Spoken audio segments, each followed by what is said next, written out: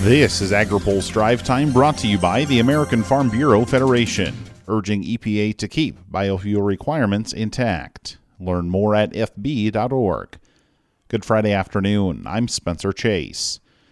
Congress left town before key votes on infrastructure and reconciliation legislation could take place, leading to questions about just when broader consideration will happen. The Build Back Better framework and legislative text were unveiled yesterday and showed some big investments in many economic sectors, including agriculture and conservation. But the bill could see additional negotiation as some key Democrats seek changes to the $1.75 trillion package. There's more on what's in the bill and the process going forward in our Washington Week in Review on agripulse.com. Many ag and environmental groups like what they see so far.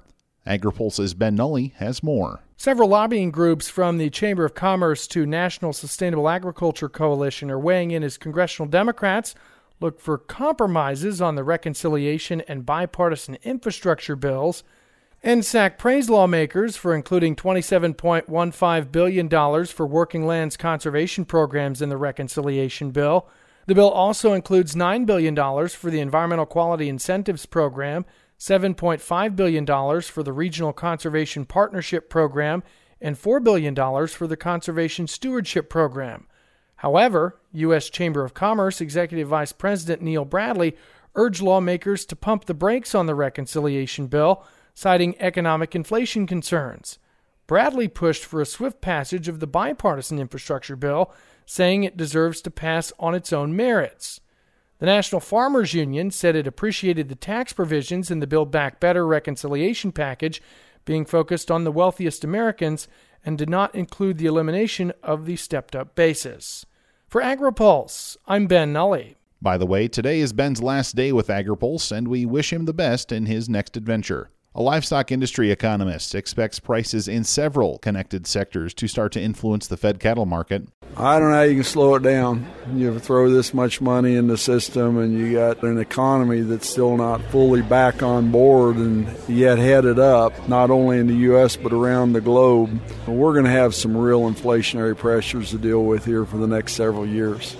Randy Block is the CEO of CattleFax. Speaking at the Texas Cattle Feeders Association convention, he says input prices for cattle production are higher than usual. You'll see what's going on with feed grain prices, oil prices, energy prices, value of energy in our grains. I think that's the reason that when you look at it relative to the historical supply-demand numbers, corn is about 50 cents a bushel higher than it would typically be given this type of a stocks-to-use ratio. He says that could lead to tighter cattle numbers in the future. I think we'll see cost of gains continue to stay more elevated. Just the cost of doing business. Vehicles are going to cost more, steel already costs more, energy costs more, fuel costs more. The list goes on and on and on, and ultimately you got to pass that down. The wholesale markets have already got a lot of that type of stuff built into them, but we haven't been able to share in that yet at the fed cattle level, but that'll change in here as we work into tighter numbers.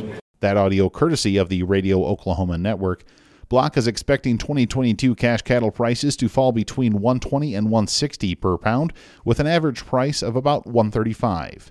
Finally today, trick-or-treaters are expected to take to the streets over the weekend with the hopes of bringing home a record haul of Halloween candy. According to the National Confectioners Association, 87% of people say they will purchase the same amount or more of Halloween candy this year, and 93% of millennial parents plan to celebrate Halloween. As pandemic concerns ease across the country, 82% of Americans say they're confident they will find safe and creative ways to celebrate the occasion. NCA recommends portioning out that Halloween haul into 2 or 3 piece increments and having a balanced dinner before going out to trick-or-treat. Now, here's a word from our sponsor. Today's AgriPulse Drive Time is brought to you by the American Farm Bureau Federation. Since 2008, the use of ethanol and biodiesel has reduced greenhouse gas emissions by an average of 82 million metric tons each year.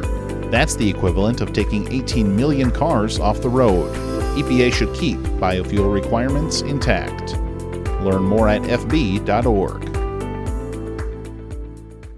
That's all for today's Drive Time. For more agriculture, trade, environment, and regulatory news, visit agripulse.com. Reporting in Washington, I'm Spencer Chase.